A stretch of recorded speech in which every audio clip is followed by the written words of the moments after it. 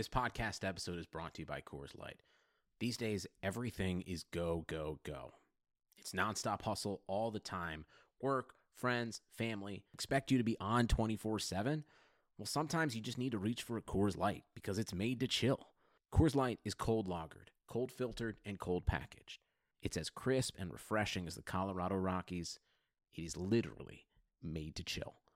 Coors Light is the one I choose when I need to unwind. So when you want to hit reset, reach for the beer that's made to chill. Get Coors Light in the new look delivered straight to your door with Drizzly or Instacart. Celebrate responsibly. Coors Brewing Company, Golden, Colorado. Support for this podcast comes from U.S. Bank.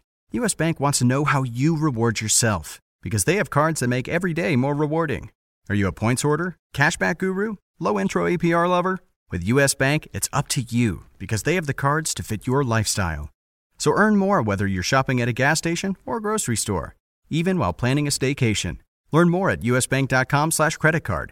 U.S. Bank credit cards are issued by U.S. Bank National Association ND. Some restrictions may apply. Member FDIC. Crazy where I am, man. It's dark outside. There's so much ash from the fires in California. Middle of the day, morning, it's dark. The pool is just covered in ash. The cars look like it's been snowing.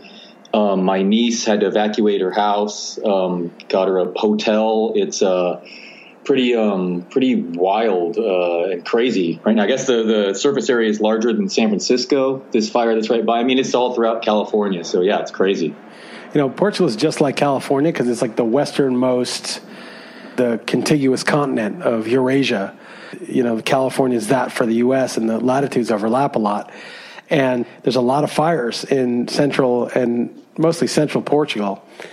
And we've been looking at properties and we just won't look in the fire areas because it's just not worth. They're cheap. There's like amazing places that are dirt cheap because everyone's scared of the fires and they want to sell it. But it's like you could get an incredible spread, but you could sink all this money into it and make an amazing house and property. And then it gets wiped out and you have to evacuate and it's dangerous. So it's like buying land, close to it, like an ocean could erode it or whatever. That's the same type of risk there. And just when you think life can't get any crazier, there's suddenly all this. I'm really hoping that does not get any closer to me. It would have to cross a major freeway, but man, I don't know. It's close and it's scary. It was 130 degrees in Death Valley on Sunday, the hottest ever recorded temperature. So yeah, it's hot. And sadly, man, it got so hot. My dog died over the weekend too. No way, man. Your new dog? No. Okay. So not my new dog. Jesus. You had me for a second. I was like, that's horrible. I have a 12-year-old boxer. I've actually had a boxer for the last 25 years of my life. Went from one named Rocky to another named Tyson. Yes, of course, named after the boxers.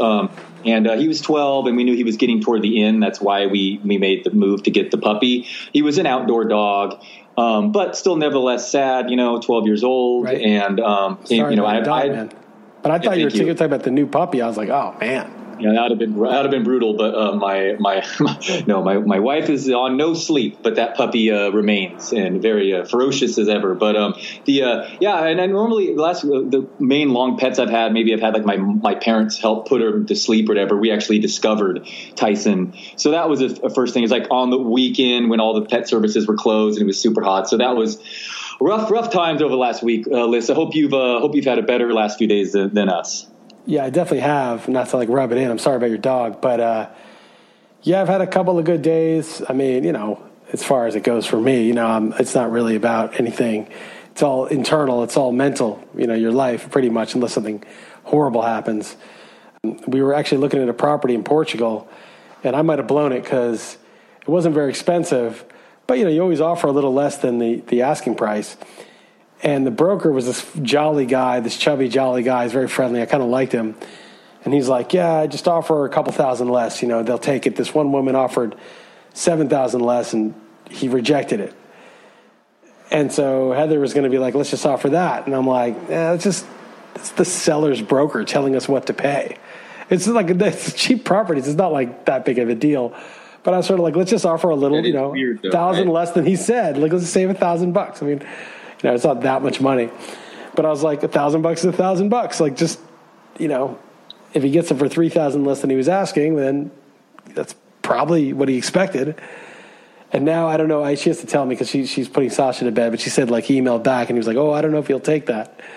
So I don't know what's going on. And, maybe Portugal is different. But in the U.S., like, you don't lose a property over $1,000. But I was like, just save $1,000, offer less. Don't just take the guy's word for it.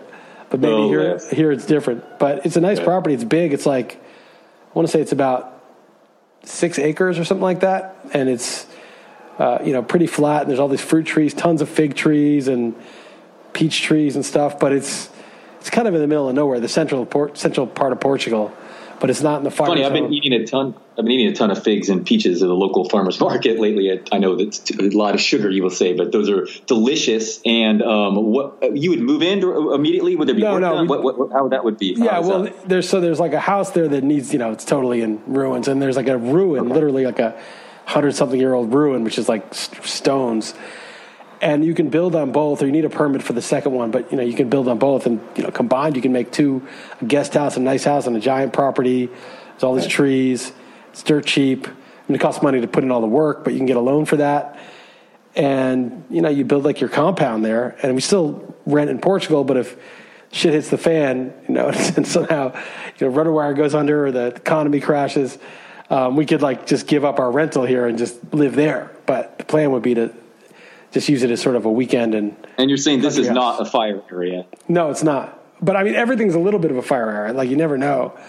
But it's not as dense, and it's not a little bit further north is where the fires are typically. And I haven't even complained yet about the rolling blackouts, which I've luckily avoided so far. But this could cut out my power any minute here, also in California. So that's been a whole nother issue. That's politics. But where do you want to start, man? Lots going on in the world. So. Floor is yours, Liz. Yeah, I took some notes, actually. So just a couple of ideas. I'll just go through these. There's just couple of guys, and I wish I had the name of this guy, Jeff Vandrew or something like that. I follow this guy. I don't know if he's the guy who originated this, but there's this idea of the overproduction of elites, meaning we're churning out too many Ivy League, or not even Ivy League, but just, PhDs, master's degrees, Ivy League people from, good state schools. There's just people who are educated, too many elites. And the problem is that they can't get paid for all their studies, for doing all the stuff they've done. They can't get paid for all their education level. And in fact, a lot of them have a lot of debt. And the colleges are really screwing them. I mean, you pay, hundreds of thousands of dollars, you have debt. And, what job can you get? Some of them are just doing jobs like Starbucks because that's what's available. Some of them are teaching, doesn't pay very much. A couple of them are in academia, doesn't pay much, and it's a horrible grind and very competitive. And so you have all these like very educated elites, and they've put in the time, and they've gotten into debt, and they're not getting rewarded for it. How do they justify themselves? And this guy's theory is, I don't know if I think it is him because he was tweeting about it, but he might not have originated, is they become morally superior. They know the right things to say, the right codes, the right... and they're morally superior to the working man, to the average rube who doesn't have all the elite education that they have.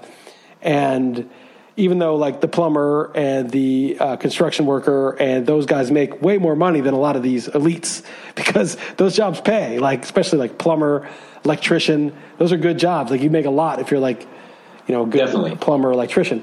And so you have this thing where, well, how do I, I've gotten to all this school. How do I get some status here? Because I'm not getting the money, which confers some status. So by being smug? Smug, yeah, like superior. It's the same thing with like those guys with all the stats, right? They're like, well, I don't want to get into a big fight about this, but the CPOE, like they know all this, like you don't know that, like they're superior, but they're superior because they're not rubes who are insensitive to all these different oppressed groups. All these things that they have, they make rules for speech and for pronouns that you're allowed to use and all of these things. And his theory, again, it's a theory, is that this is coming to a head because it's getting like more intense because we have too many elites, and they have to figure out some way in which to sort of look down on the people that don't know the protocol in sophisticated society, in polite society, so to speak. First of all, it's funny that you mentioned the CPOE. It's perfect because I actually just had Ben Baldwin from The Athletic on the Yahoo podcast a couple hours ago, recorded it, and I'm sad to report he basically gave a lot of the system credit to the stat, and even praised John Gruden at one point. So definitely shat on the Brady point of my argument a little bit, actually. But there is some talk about Devontae Adams being an extra good separator above expectations. So it's not all good on your side. But if you're into advanced stats and very nerdy acronym talk, you can check out Ben Bogman. Check that out. If he's validating what I'm saying, then absolutely check it out. My thoughts are incredibly revealing. He knows exactly what he's talking about. But anyway, so coming to a head, which means what? What does that mean? Which just means like there's just more. I mean, all of a sudden, in the last couple of years, there's just more stuff you could get busted for. You could step in it more ways by saying the ignorant, insensitive thing, right? There's obvious things that you shouldn't say that everybody knows not to say, but now it's becoming way more like layer upon layer of this stuff, where it's like, oh, well, I didn't realize saying this is offensive. I talked about school being kid storage, and I stepped in it. Oh, I thought, I'm just a rube that, thinks of school as kid storage. I didn't know that. Far be it from me to know the protocols. Susan B. Anthony was pardoned and canceled in the same day. Sorry, that just happened too. Yes. Right. Well, I didn't know about that, but I'm just saying that it's becoming like the woke rules and the protocols and the political correctness has gotten to a point where it's like, dude, come on. I can't even keep up with this stuff. But yeah, Trump pardoned Susan B. Anthony, and the other side, of course, predictably found some stuff to make it not good. They dug up dirt. I don't even know the story of that. I don't even know what that is. But anyway, this is a theory. And this guy expounds on it. He says, colleges are a terrible deal. Like, you're getting this degree, and you're in huge debt, and some like social science stuff and some critical theory studies or whatever, and you can't get a job that pays as much as the plumber or the electrician who went to trade school. And so they've got to, so it's like, well, people are just going to quit that stuff. That's a terrible deal. But he said, no, they've got you captive for 4 years. So they basically propagandize you with all of these views. And it's sort of like they're encouraging you to believe that you're superior because you have the right views. Yeah. And so that superiority in your mind will be like, oh, I'm rewarded because I'm superior now. I'm not getting paid, but I have debt, but I'm morally superior. Nietzsche talked about this, that like you could take solace in morality when you're weak, when you've been defeated. You say, but I'm a better person than this guy. It's just a theory. I feel like I see it happening. I feel like there's an overproduction of people who have like this belief system in some facility with language and analysis, but they don't have wisdom or direction or satisfying lives. And so there's just they're like making a ton of rules for everybody. And they're being encouraged to do so because it's the basis without them, then people be, why am I becoming an elite? Why do I want to get this education? Why don't I just do something useful?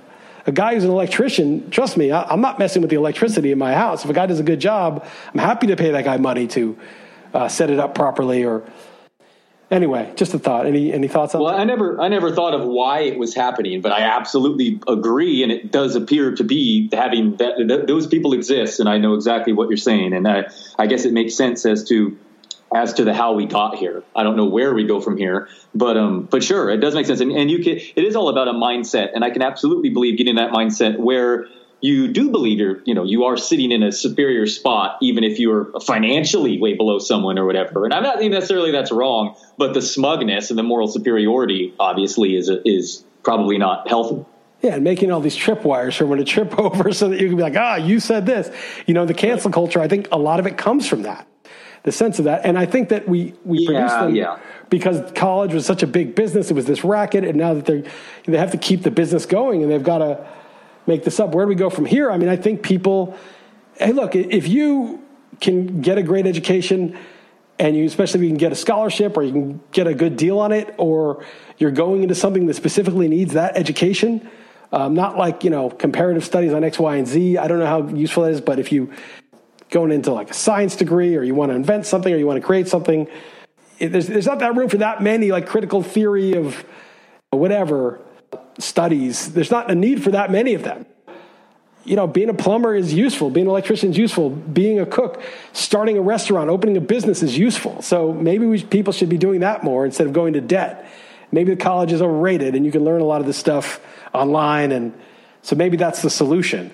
But before we get there, we've got too many of these. We're cranking out too many of these people, and and it's not serving them either.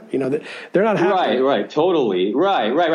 Yes. So exactly. Right. Happy people aren't joining Twitter mobs to destroy some small account that said the wrong thing and then to try to get his employer and fight. That's not happy people. Don't do that. People aren't concerned about other people's pains. I mean, in the causing other people pain like that. Yeah. They're not going to kick some guy when he's down, because he, even if he said something legitimately insensitive.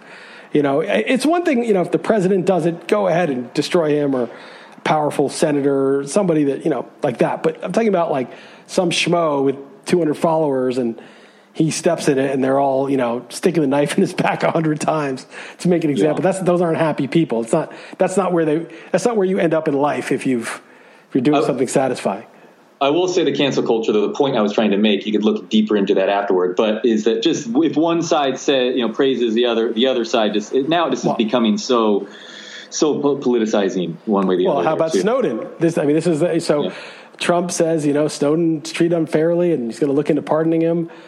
And Snowden's a hero. I mean, I think Snowden's one of the great American heroes, like one of the top 5 of all time. One of the people who really risked everything to serve people over the horrible surveillance state that was, they'd call you a tinfoil hat. They'd be like, if I was like, dude, the government's spying on all your stuff. If I said that 10 years ago, people would be like, dude, take your tinfoil hat off. They're not spying on you. You think they're spying on you? Please, you're so paranoid. No, Snowden proved that they were actually spying on you individually. They're collecting all of your data. You listening, they are collecting your data. Now, they may not be specifically investigating you right this moment, but they are sweeping up everything that you do and where you search and who you talk to and all the metadata of where you go. They could access it in a second. And, he risked everything to expose that, and he's a hero. And you have people like Liz Cheney, whose father is a war criminal, who's like one of the architects of the 500,000 people dead in Iraq and all sorts of corruption.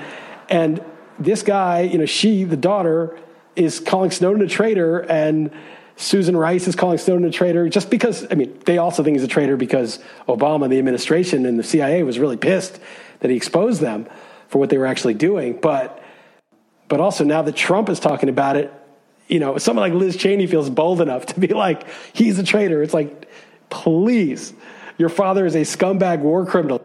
I saw your tweet and I appreciate it. And it's an even greater example that I was trying to make for sure. Michael Krieger, your guy, he tweeted, if he does indeed pardon Snowden, the election's over. What do you think about that? Well, I don't know if it's over because they're going to drum up as much as they can against him. But there's which would help them greatly, though, is what. Do you agree with that? Yes, I do, because I think the Bernie left that got totally jobbed. There's a funny Onion thing saying, because AOC is barely given any run at the convention, and Bloomberg gets a speaking, Bill Clinton is speaking, but AOC, who's the left, isn't getting any run, or a barely. And the Onion said, AOC to get more run now that she is officially supporting the Iraq war. Yeah, no. I don't know if people are just so easily manipulated, but I think there's some lefties, Bernie lefties, that just hate Trump and will vote for Biden because of that. But if those lefties who don't trust the establishment see Trump pardon Snowden, who's a hero to many on the left and the right, it's where the center hates him because the center believes in the CIA, but the left and the right, the libertarians don't like government spying, and the left doesn't like government spying, and it's always in service of the powerful against the powerless. Snowden's a pretty big hero. Yeah, I hope he does it. No, obvious. Yeah. I hope he does it too. I don't care what president does it. I hope Obama did it. I hope Trump does it. Snowden is a hero. I think there's, 5 or 6 that I know of, ultimate American heroes that risked everything for people, and he's one of them. There's not that many. Yeah, for sure. No, what else, Liz? So that's it's just a crazy thing that because he's doing it, all these people are coming out, he's a traitor. No, I know. It's inevitable, though. It's not surprising in the least. No, it's not. Yeah. Before I get to the more trivial stuff, there's the Kevin Kleinsmith guilty plea. There's a felon now from the Mueller team. He pleaded guilty because he changed an email to make it look like something else than what was said to help, I think, get surveillance on Carter Page. And he just cooked the books, basically. He just made it so that the judge would give him the surveillance, and he had to plead guilty. And as far as I know, this is a couple days ago that the story came out. He might have pled guilty today, but that he was that he was indicted. Rachel Maddow, those networks, every day during the Russiagate, there was like a new breaking story about, oh, he's cooked now. Like, here's the evidence that came out. Adam Schiff has the goods, and whoever had the goods. Here it is. Here's the end. And now an actual indictment of the guys who were pushing that to the media comes out, and it's crickets. I don't think most people know that one of the Mueller team guys, not just indicted, he pled guilty. He's convicted. It's not an indictment; it's a conviction. He's a felon now.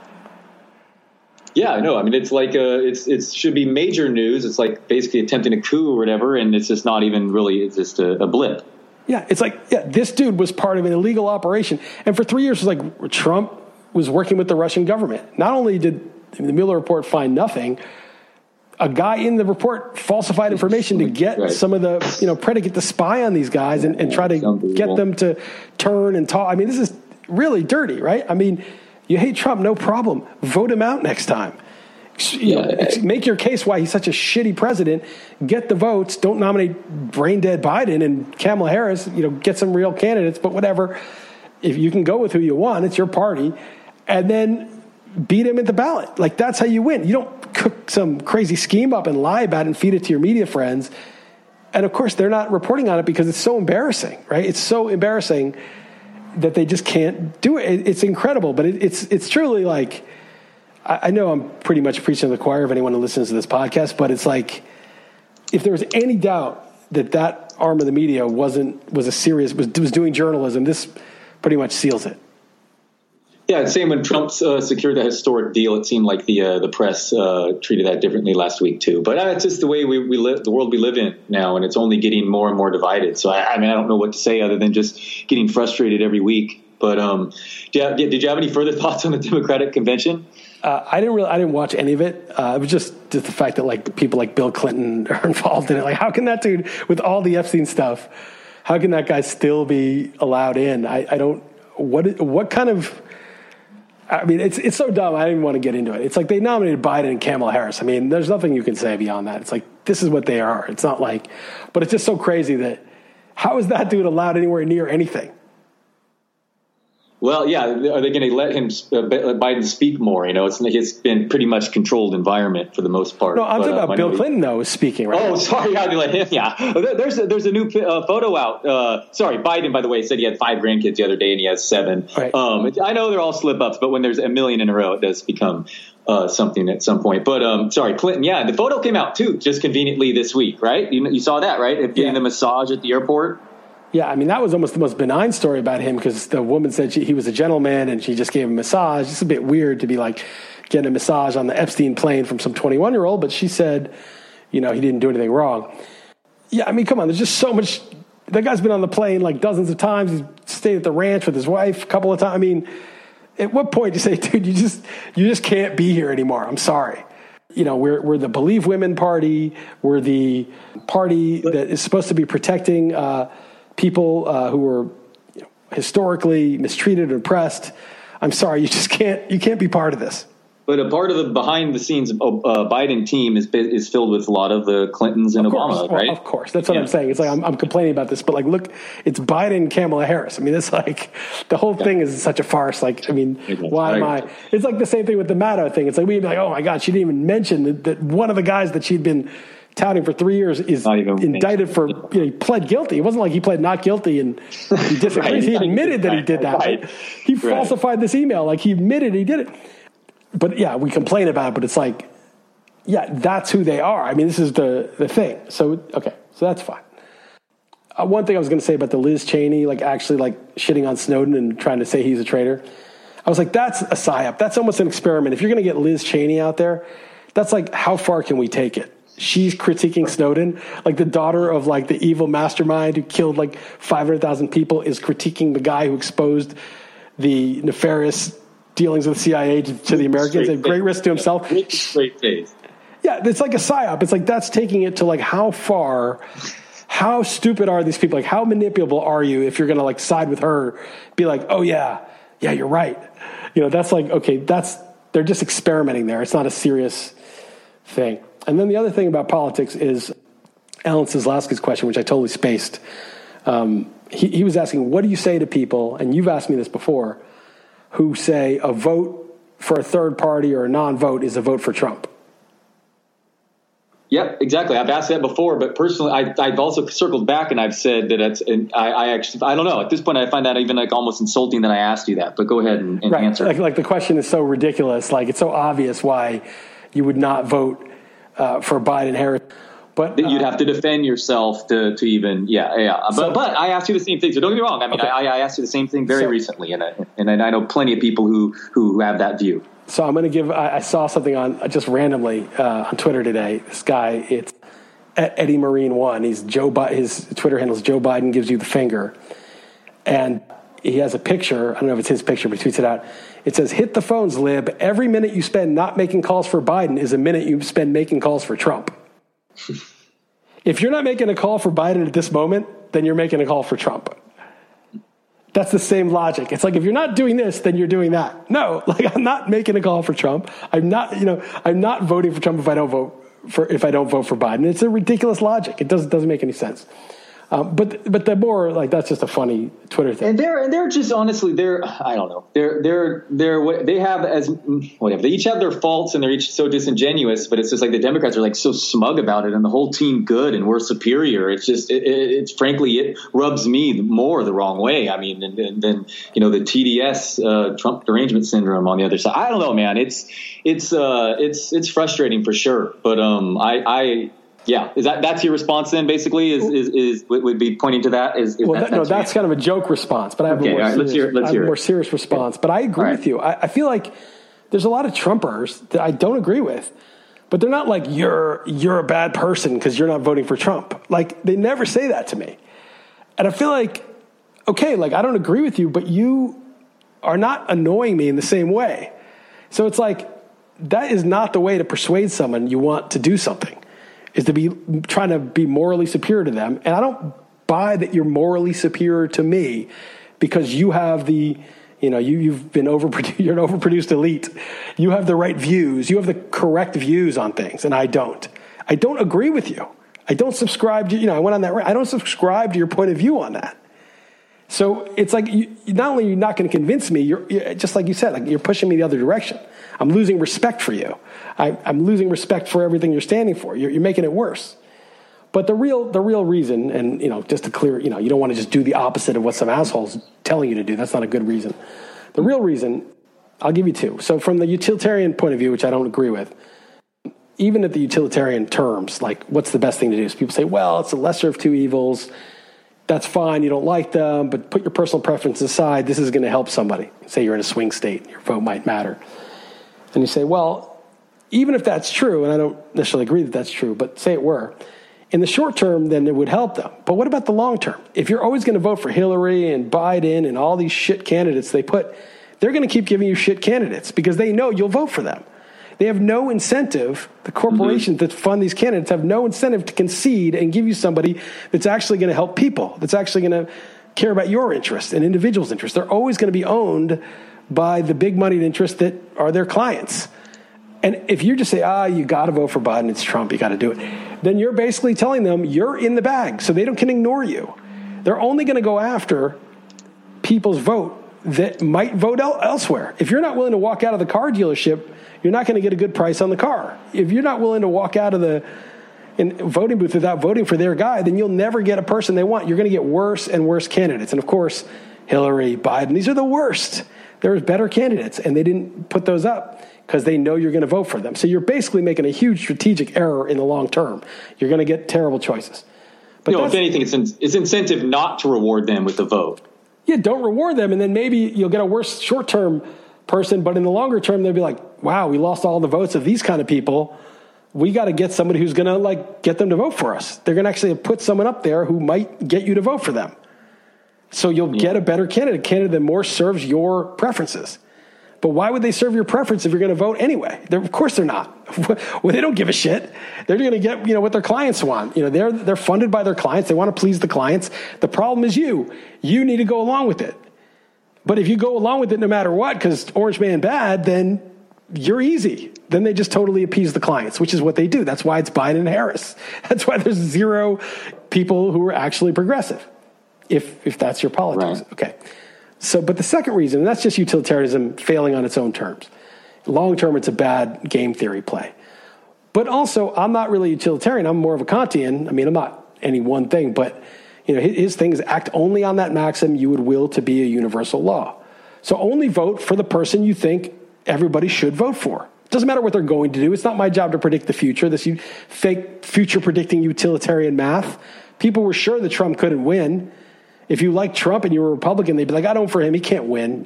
Vote for Jeb Bush or whoever. That's what they would have told you. He can't win. There's no way.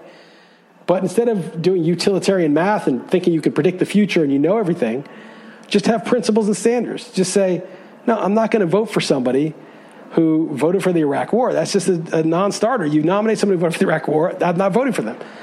And you think everybody should do that. Therefore, nobody who ever voted for the Iraq War would ever get elected. Therefore, people probably wouldn't vote for wars in the future because that would be the end of them in politics. Do the thing you think everybody should do. So that's obviously not voting for their candidate that is an Iraq War person, and Kamala Harris put all those people in jail for minor offenses. Poor people, didn't put Steve Mnuchin in jail. So from a Kantian perspective, and even utilitarian perspective on its own terms, the lesser of two evils fails. And they don't know what the lesser of two evil is. I mean, you're predicting the future. You don't know. You really don't know. So have standards, have principles, stick to them, and let the chips fall. You can't control other people. And maybe I'm naive, but I'm positive I am, but I just don't get why it has to be the party and not the person. And I get that the president actually has no power and all that, but I don't know why it actually has a lot of power. If the president has no power, then why are all these people up in arms about? Then why are we? Yeah. And secondly, oh, maybe we shouldn't be. Yeah. I mean, but yeah, the president has power certainly over foreign policy, and not getting into wars is a huge thing that I would care about. And someone who voted for the Iraq War, to me, is dangerous. It's just too dangerous. No doubt. All right. Yeah. Interesting stuff. If you followed what's going on in Portland, man, it's Scott, just a totally scary video recently, a guy getting kicked sitting on the ground, and it's brutal. And then I saw some other footage of a guy driving in the middle of Manhattan for like 2.5 minutes, and they're just boarded up. Talking about the news not reporting stuff, there's just stretches of New York. Just every single store is boarded up. So I don't know what this means, but it's certainly not getting reported, and the future cannot be normal. I'll tell you that. Right. We don't have news anymore. We have propaganda. So it's like there's no reporting about New York, Portland. When France had the yellow vests everywhere, protesting everywhere, you never saw that. If there were like Hong Kong stuff going on, you'd see that. You'd see certain countries protest. You wouldn't see protests that are protesting neoliberalism, globalism. So, yeah, it's not, stock market's at all-time high, but everything's boarded up and cities are having some problems. Although I have a friend who lives in Portland, and he's not in that downtown small area where that's going on. And he's like, he wouldn't even know if he didn't see it on TV. Interesting. Not going to talk too much BTC. There's some resistance at this bull run here, but it's interesting how that continues to get more and more in the mainstream. I heard a great quote from a guy. I read something on Twitter, a really great quote. He said, most of the BTC is not available for less than 100,000, and some of them even less than 1 million. In other words, all the hardcore hodlers. Yeah, exactly. Right? There's a little bit of BTC. There's traders of it, people who are buying and selling all the time. So if you want to get 10 BTC, you can get it for the going rate. But if you want to get 100,000 BTC, you can fill up the first X of that. But, when there's lots of hedge funds and countries and Warren Buffett types, not that he hates it, but those people coming in and they want to get it in bulk. Yeah, the marginal stuff at the edge is 10,000, 12,000 or 11,700 or whatever it is now. But how much is it for the hardcore hodlers? 150, 200 million? They're not going to sell. So when people go in, that price is going to go up fast. This is just, you can only buy up like the little, available pieces of it. It's going to go fast. And the more it goes up, the more the price of the hodlers capitulating and giving theirs up is going to go up. Right, and Buffett, by the way, just went big time in on gold, and I've read that people, even if he's unaware, his assets will go in on Bitcoin soon, probably. But yeah, then the Winklevi twins did a video with Dave Portnoy, who's now bragging that he's already made $100,000 off it. So yeah, absolutely. It's hodler, not hodler, huh? That's I was pronouncing it wrong in my head. I could be wrong. Okay. I think it's hodl, but it could be hodlers. Okay, it's a typo, right? So that right, but like hold, so hold. That's why I thought you could be right. It could be hodler. Either way, I'm attempting to be one, but I totally read that same thing you're saying, and it kind of made sense to me exactly because that is how people are treating them. But also, sometimes when these things look too good to be true, they don't turn out that way. But it is very interesting for those paying attention in this sector. The difference is, and I read another investment guy. He's like, the stuff you own, you should really have done the work, not because it gives you a crystal ball, but because it gives you the conviction to hold when times are rough, when it's not going your way. Whereas if you just like took a stock tip and then it goes down, you're going to panic and dump it because you don't have conviction. Right. If you have conviction in something, you can sit through the tough times. And I think there's a lot of people with a lot of conviction. And that's the thing. Like, it can go down, but like, they're not dumping, so it's going to be very interesting.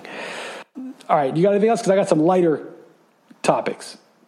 No, not much at all. No, just a couple of sports things. So let's go with the lighter topics. Go for it. So I've been trying to learn Python. I spent like $10 on this like video course and stuff. It's so boring. I just can't take it. Videos, I don't know what I'm going to do. I want to learn. I think it's important. I want to teach it to Sasha.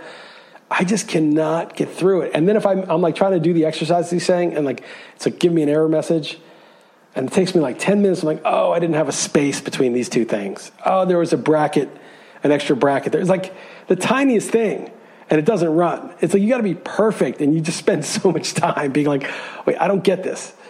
And then you figure it out, and you're like, it's because I didn't have a space here. I didn't indent there. Man, it's boring. And I really want to learn it, but I'm just so lazy because I just always end up on Twitter, and I just stop. I just can't focus. So what are the benefits of knowing this? I mean, so many things are built there. I've been like, okay, how do I get NFBC data to flow through my spreadsheet and get our RotoWire projections to feed in? How do I scrape that? And like all these things are like, you can do stuff. You could like build all the stuff and make the coolest spreadsheets that have real-time data flowing through them, and just who knows what you could do. But it's just an important skill. No, for sure, yeah, and I'm so dumb at that. I just rely on others. I was talking to CPOE about it as well. But yeah, that's okay. So if you learn that, let me know how it goes and what benefits. Yeah, but yeah, so far it's going slow, huh? It's going slow because I can't focus. I can't. The videos are so boring, and I'm like, I guess I'm too like, I should just get some of the notes and just play around with it, but it's just, I just can't get the enthusiasm up for it. That's the issue. Other thing, so I love Szechuan Chinese food more than like anything. Like I feel like I love good Mexican, and I love Thai food. I love sushi and Vietnamese food, but good Szechuan Chinese is like maybe number one for me. And I've always been like, if somebody opened a healthy Szechuan restaurant, like not like, using good oils and like organic stuff, it would be like the greatest. I would eat there like 4 times a week. Like I would just live there. So I'm going to learn to do that shit. Because if we get this land, if I didn't blow it in the middle of nowhere, there's no like restaurant, there's Portuguese food there. But like, I'm going to be cooking and stuff. Why am I not cooking incredible Chinese food for myself and my family? I don't know why you're not, but I actually ordered some Szechuan sauce like 2 months ago from this place that the New York Times advertised, and apparently everyone saw the blurb and was in, and it's been back ordered. So, and I got an email like today, I think yesterday or this morning, saying that it's finally shipped. So it's supposed to be like Pepper's like legit authentic. So I'll let you know how that goes. But I'm with you. I've been with you in Las Vegas, and you've demanded off the menu orders, and even after you getting it, you're like, man, no respect. This is not hot enough. They thought it couldn't take it. So it's not spicy enough sometimes. But some of these places in like in San Gabriel Valley in LA, it's like the best. Oh yeah, I've been there with you. That's the best. That's yes. Was it Monterey Park area? Yeah, I remember that. We were the only people who spoke English in there, and that to make it worse, I of course asked for silverware, but so legit. It doesn't get any more legit than that in the United States. Yeah, and it's like, why shouldn't, if I can't make that, there is a Szechuan place in Lisbon that's pretty good. It's not as good as those LA ones, but it's legit. Like it scratches the itch, but it's not like great. And of course it's like shitty ingredients. The seed oils are tough. You can use, I guess you got to make this chili oil to cook like the fish in, And I think you need, they usually use some kind of shitty vegetable oil because it's got less flavor, and you submerge it with the chilies. You infuse it with chilies and other herbs. And I was looking up what herbs those are. I was like, I can get those. Maybe I can even grow those. But they say you can use a light olive oil that doesn't have a strong flavor, maybe. So if I use olive oil, but infuse it with all the spices to make my chili oil, cook with that, and then get like high quality fish and meat. I mean, Portugal, I don't think there's any factory farms really. So all the meat is like pretty good. I just have to find Chinese vegetables, which there's a Chinatown here. It's pretty big, and there's, you can buy all that stuff. I'll let you know the sauce is, if it's legit or not, if it ever arrives. And I forgot the other place we went to, and it was not Chinatown in San Francisco, but we took that trolley to Santung and those chicken wings. And we, again, I think the only people in there speaking English, and you wrote your names down on that board and waited, even missed a finals game. But that was very, very good Chinese food as well. But all right, I'm interested to see how this goes. You're trying to teach yourself to cook better. Much easier. That's much easier for me than like Python, like just absorbing that kind of thing. Some people, it'd be way easier for them to learn Python. Well, we'll see. It's not like I've done it than to cook, Szechuan food. But for me, other things, I've been taking surfing lessons. I tell you that before? I think I wrote a note listening to you talk about on XM, but have failed to bring it up on this podcast as possible. So I'm glad you reminded me. How's that going? I went twice. I'm too much of a coward to get into the really big waves. So I'm going like in the small waves, like in between, and like. But I get paddling. I catch the wave. I've stood up a couple times. It's I'm going pretty slow, and it's pretty close to the shore by the time I'm like riding it in. But it's cool because Sasha's going, and like her friend didn't want to go, and then she didn't want to go for friend. And so I said, okay, I'll go with you. So I put on the wetsuit to get out there. It's pretty nice. It's pretty nice. You start off being like, all right, I'm going to do this. And this instructor's a cool guy. He gives you some tips, but he doesn't like get too in your grill. He lets you practice. And first you're like, yeah, I'm going to do this. You're like, I can do it. I'm just going to put my mind to this. And then you're in there and you're like flailing around. When you catch the wave, you wipe out. And you're like, okay, I suck at this. You're like, I can't do this. I'm just a fraud. Like, I don't know. I'm not serious about this. And you're like, all right, well, I'm here. I'm just going to keep doing this. So you do it for like another half hour. And then you're like, all right, it's not that bad. I'm just doing it. And then after like half an hour, you catch a wave. You luckily just get it right and stand up and ride it. And you're like, I get this a little bit. Oh, I want to catch another wave. And then in the last half hour, you're like looking for waves, like trying to catch one. And it's actually fun. And it's the same thing both times because I waited 2 weeks in between. But I think if I get we bought another pack of lessons. If I get like 3 more lessons, hopefully I'll get like a legit ride in. I've gotten some rides, but it's pretty baby stuff. Like I'll be standing up on the board. That has to require patience, I'm sure, to learn. Well, especially at 49, it's like my ankle's fucked up. It's like, springing up to my feet sometimes. It's like, it doesn't go as fast as I'd want, and then I slip and a board comes out from under me and I wipe out. But it's good, man. It's like, I think it's good for you at any age as an adult to learn new stuff that you just don't know how to do and that you're inept at, and you feel like defeated, like I suck at this, is impossible. And then like working through that to like, oh, okay, I'm getting a little bit of this. For sure. I boogie boarded back in the day in Maui once, never done surfing. I'm jealous. That sounds like fun, and definitely something like a life, something I'd like to learn at one point. You say you're 49, when you're something crazy, my brother turns 60 next week, and I'm 38 years old, same parents, turning 60 next week. So thought that's pretty crazy. Want to talk some sports real quick. What do you think of the Packers is what I want to ask you about. Basically coming out and saying, we are telling you absolutely nothing. We've told our beat reporters they cannot even report who's getting the first, second, or third, or fourth team reps. I mean, this is insane in a world that gambling is becoming increasingly popular, right? So funny. We just talked about it in XM. That's who's going to crack down, right? It's the FanDuels and DraftKings are going to be like, oh, no, this is not acceptable. Because what's going to happen is somebody's going to bet a giant amount on a team where a key quarterback is actually getting scratched, but nobody knows. And then all these people are going to see the line move and like bet the other side and lose all their money. And then it's going to turn out the quarterback's scratched. And then someone will dig in and say, oh, a whale bet this huge amount on the other side. So obviously had inside information. And then everybody's going to want their money back and be pissed. And that's the last thing those companies want. Those companies want smooth. They don't like drama. When that cheating scandal last year where that guy and his wife or girlfriend entered in more lineups than you were allowed, that is not good for those companies. They do not want any part of that. So they're going to, they make a lot of money for the NFL and they probably have deals. So, like, they're probably going to be the ones who are like, no, you guys got to release this. But what douchebag. I mean, it's just stupid. Like, that policy is not realizing who's buttering your bread. Like, fantasy is got to be 40, 30%, 50% of the NFL's revenue, gambling and fantasy. And to not give information that the people who pay the bills want, that's just short-sighted. That's absolutely crazy. Hopefully not. It's a sign of more teams adopting that, because that would not be fun. Well, there are other teams. It's not just them, but yeah, I mean the Packers, and they're supposedly a publicly owned team too. What a stupid thing. Yeah, horrible. I just wanted to frame the Michael Thomas thing. Listening to you talk more and more about him, you don't even need to respond. But I want to frame it this way. He's going to end up being on like very few last place or bottom 3 finishing teams. But I bet you if you looked back, he's going to be on very few winning teams at the end of the year. I know I can't tell you which running back to get, but I guess that's a better way of how I would frame that to you. Regardless of also, I think Devontae Adams is a receiver to get, just because, you're buying absolute highest with Thomas has still just got the 9 TDs. But that was how I would frame it. I bet you Michael Thomas does not end up on a ton of winning ultimate teams. Okay, well, I'll give you some data. This is a little different because it's best ball, but I actually have the numbers. That's right. You just did a column recently, right? So last year, McCaffrey was by far the key guy, which everybody knows, right? Yeah. So he was on – if you had McCaffrey, that's all you did was you got the second pick and you took McCaffrey, you had a 37% chance to win your best ball out of 12 teams. You have 8.5% or 8.25%. Just by that pick, you get pick 2, take McCaffrey, you're already at 36 no matter on average. I mean, if you want to point out how the Village Idiot can win your fantasy football league and not baseball, that's just exhibit 1.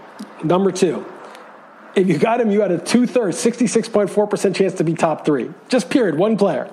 So McCaffrey was, the average finish of his teams was 3.22, which is by far the highest. Number 2, Eckler last year. Full PPR, he was 88 ADP. And McCaffrey was doing this despite being the second ADP. I mean, he's very expensive. Eckler was cheap for what he did. 4.20 is his 23% one with Eckler. Third was Lamar Jackson, right? He was ADP 132, broke all the records for quarterback scoring. Makes sense.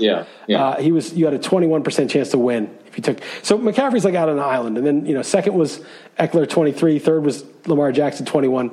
Michael Thomas was fourth in the average finish. But I'll give you this. He was 4.71 average finish, but 15.8% chance to win. Okay, so a big drop-off from Jackson. Moreover, DJ Chark was fifth, and he was an 18%.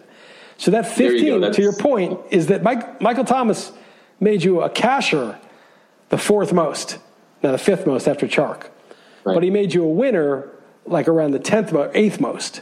So a bunch of those guys had slightly higher. And did he cost the 5th ADP last year either? I don't believe 10th so. ADP, though. He was expensive. Okay. Still first. Yeah, it's still high. Okay. Right. Okay. But you're right. Interesting. You're right. I mean, look, you have an 8% chance to win. If you got Michael Thomas at 10, you had a 16% chance to win. You doubled your chance to win. He was a very good pick. Yeah. Okay. No doubt. Michael Thomas was a very good pick last year. Yeah, it was a very, very good pick. Some of the other ones are Waller and Mark Andrews. But remember, these are best ball where you can't sub. So it's a little different. Like the reason why these tight ends like Waller and Andrews are so huge, how many times have you drafted a best ball and you have 0 tight ends by the end of the year and you're like, oh, I can't win because I'm getting a 0 tight end? The survivor bias where like whoever survives a tight end is going to be incredibly valuable, who's good. A cheap tight end that ends up being top 5 and of course stays healthy is going to be incredibly valuable. And it's the same reason why running backs are valuable in best balls because they survive. If they survive, they're super valuable. More receivers survive, more quarterbacks survive, therefore it's harder for them to be super valuable. Right. I just thought that was a different way of framing the opportunity cost it would take of getting a receiver there. But yeah, I mean, you just draft one of those, the McCaffrey, it's all that matters. Right. Crazy. So like, you do the salary cap drafts and it's not even fair this year. I mean, the prices are just going to be, I guess what I mean is it's unfair to do drafts. Basically, if that would be the case moving forward, drafts would just simply be unfair if this were the landscape moving forward. Yeah, I mean, the third round reversal helps a little bit, but yeah, I even think Barkley's unfair. I mean, I think that like the first 2 picks are so valuable this year. Even the first 4 are really good. But let's go back to my team where I took Thomas because I got to talk about this dude. So Michael Thomas, obviously news has been neutral, like he's fine. Tyreek Hill, good news, whatever. Beckham left practice a couple minutes early today. I don't think it's anything, but So I got Thomas Hill Beckham. Then I got Mark Andrews in the 4th. He's supposed to get more looks this year. McLaurin, the news has been great on, 5th. Then I get DeAndre Swift. Kerryon Johnson's still banged up. DeAndre Swift is their pass catcher. I got Ronald Jones in the 6th. That guy's like going to be maybe a 3-down back for a good offense. Yeah, I'm down, me and the Brady thing, but even I actually bumped Jones up to like 20th or something on my board. It feels like he's going to be absolutely their guy. Right. And then Howard, who's the starter, is 8th. So, and then Gronk, the news is good on Gronk. I got him in the 9th. I got Wentz, is fine. Hines in the 10th is fine. Anthony Miller in the 12th. He's got good news. Ayuk, now that Debo's not going to be back for week 1, Ayuk is looking good in camp. A.J. Dillon in the 14th. A.J. Dillon, I love Jerick McKinnon. Higher than the 14th, yeah. Jerick McKinnon in the 15th. I mean, it's kind of ridiculous. Every single guy that I drafted is like unavailable at that spot except for, Michael Thomas pretty much. Yeah, and I heard you talking about Mike Gordon. I would flip those at this point. I'd take James Conner ahead of Melvin Gordon. But I think the latest reports that he's going to be okay. But I didn't love how that one fell to me. But I'm still okay with that team. I do like that how certain you are that your team's dominant. But it does look good since then, for sure. We'll see, because I was very skeptical of the 0 RB. And even Mark Andrews could easily finish as like the number 1 tight end. And McLaurin. And Swift drives me crazy. I really like him. I have him top 20. Right. So yeah, absolutely Swift and Jones. Like whatever. Jordan Howard and PPR and Gronk could be a bust, but still, I agree with you. Even Ayuk and A.J. Dillon, absolutely. I mean, he could be right there right on par with Tony Pollard and even my Latavius Murray, who I'm after a lot. Right there with huge upside. What if he takes over that Packer backfield? I mean, it's sick. I mean, I'm going to have Thomas Hill, Beckham, and McLaurin at the 3-receiver flex with Andrews, and I just need to get Swift, Jones, Dillon, McKinnon. 2 of those guys, and I got depth. It's just a ridiculous team now. Maybe they'll still lose because, I don't have a running back that has the McCaffrey upside, the Barkley upside. I mean, as good as Swift can, Swift maybe, but Jones, Howard, they don't have that much up. I mean, Jones has some upside. I was talking to Jeff, we're basically just, you pick a back. It's not like the name of the guy. It's just, dude gets the ball over the line, dude catches the ball. That's it. And if Jones is their guy, what's the difference? It's just Jones. What's interesting, Ronald Jones and Josh Jacobs. They're just dudes getting the ball. What's the difference? Why is one going, 20? And I like Josh Jacobs.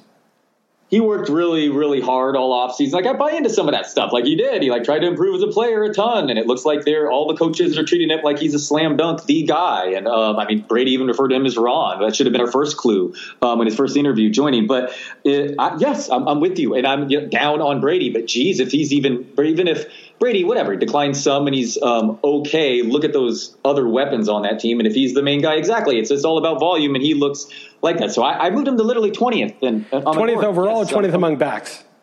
20th among backs, but I'm still that's heavily high overall. So, I'll whatever. That would equal. That's like 25th or something for you or something crazy, 28th. Yeah. But yes, right, exactly. Right, super high. So I have him at 28.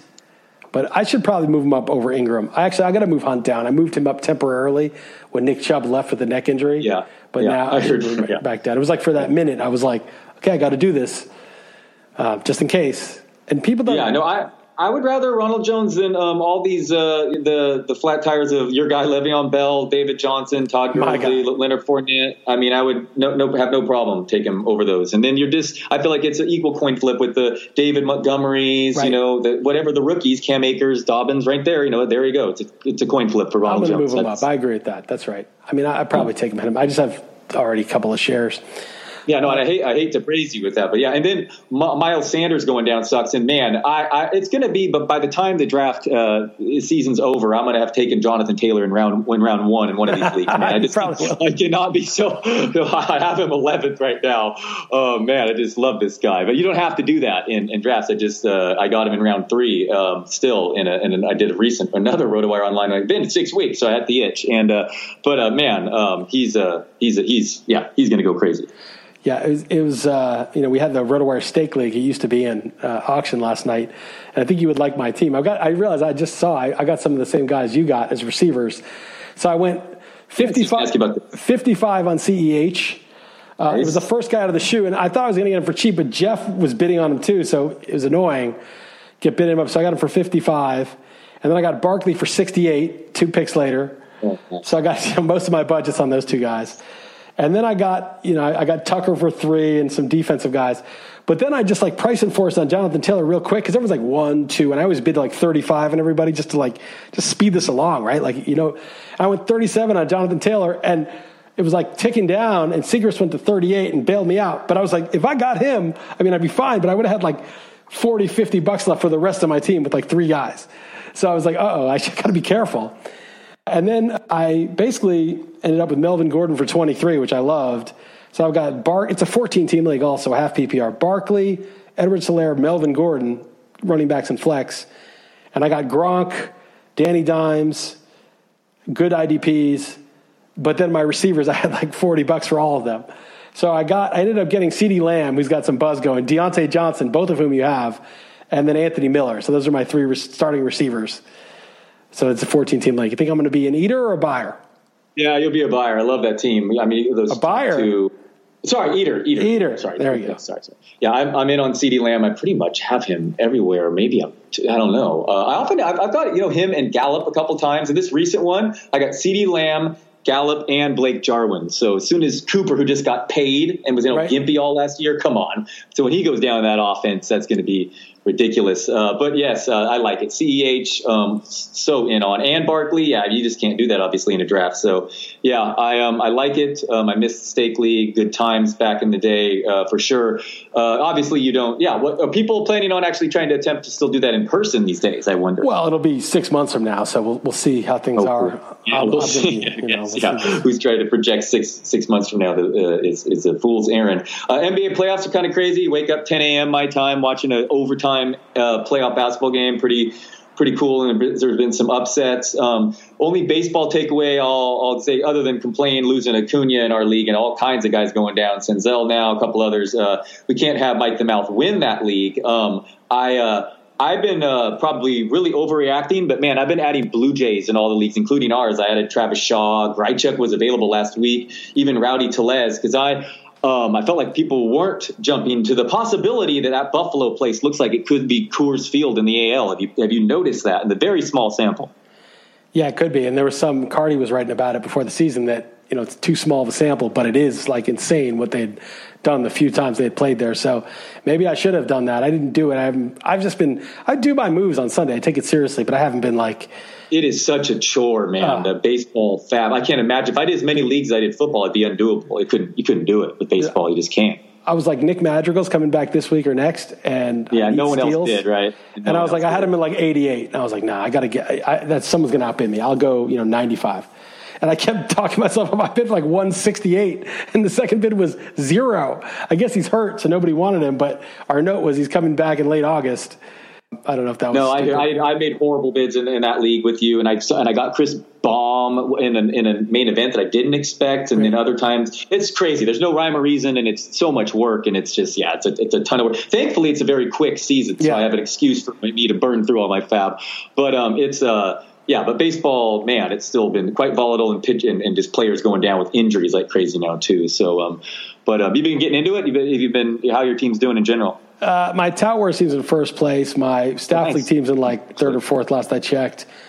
But my NFBC teams are not good. I think ours is my best. It's in like fifth or sixth. And then I've got another one in like seventh or eighth. And my main event is in dead last. Because my first pick, first of all, Bellinger in our league sucks. I took that dude with the third pick. I could have taken, pretty much anybody. Yeah, what's the deal? He's just terrible. My second pick, he's starting to hit. He hit a home run today and went 3 or 4. Is Devers, who's been terrible until just today. My third pick was Freeman, who actually isn't bad in that league. But, I've got in the main event, I've got Stanton. Chris Bryant is like injured every day. I got Stanton, Chris Bryant. My first pick was I got Lindor, who's been terrible. I got Lindor. Second pick was Devers. Third pick was, it was Darvish, who's been good. But then I got Stanton and Chris Bryant. Like 4 of my first 5 picks are just terrible. Kluber's out for the year. He's my second pitcher. That main event team is truly horrific.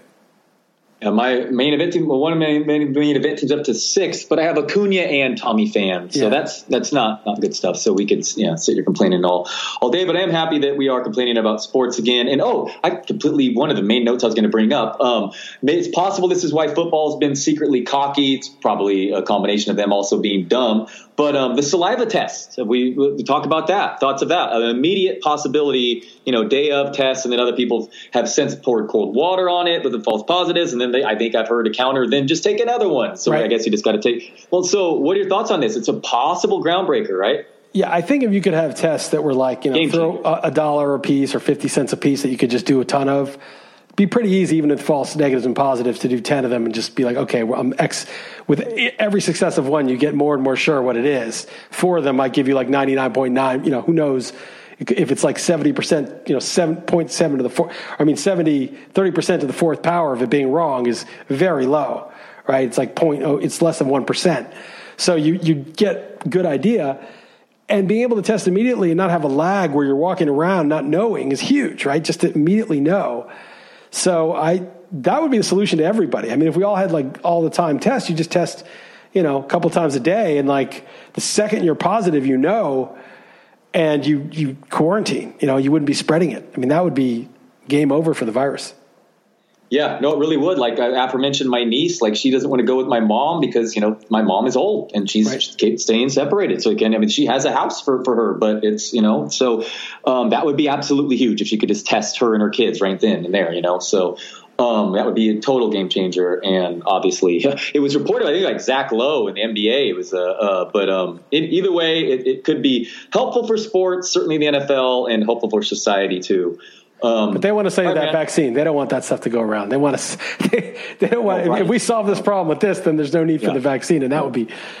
All right. Well. Oh no, that horrible. Yeah, that thread. The passenger, the 6. I don't know if I passed it on to you, but you did send me that. And that ended with basically the connection there. Yeah, that was Anyway, check out paranoid stuff. But I'm paranoid at this point. What was the other thing? I was just Australia. Last thing. The prime minister was trying to make vaccination mandatory for this COVID vaccine mandatory. Oh, I haven't heard that. Hasn't been really vetted, either. And it's just like, okay. And I wanted to tweet about that and be like, yeah, here's how you do it. You kick someone's door down if they don't want it, and then you put a gun to their head and you forcibly inject it. That way they'll comply. That's how you got to do it, right? That's the government, what they should be doing. Anyway, that's scary stuff. But I think Australia is a little bit more authoritarian than the United States. Believe it or not, it's actually true. Wow, didn't hear that. Yeah, scary stuff for sure. All right, man. Good stuff, Liz. All right, take it easy, Dalton. Talk to you next week. Later, man.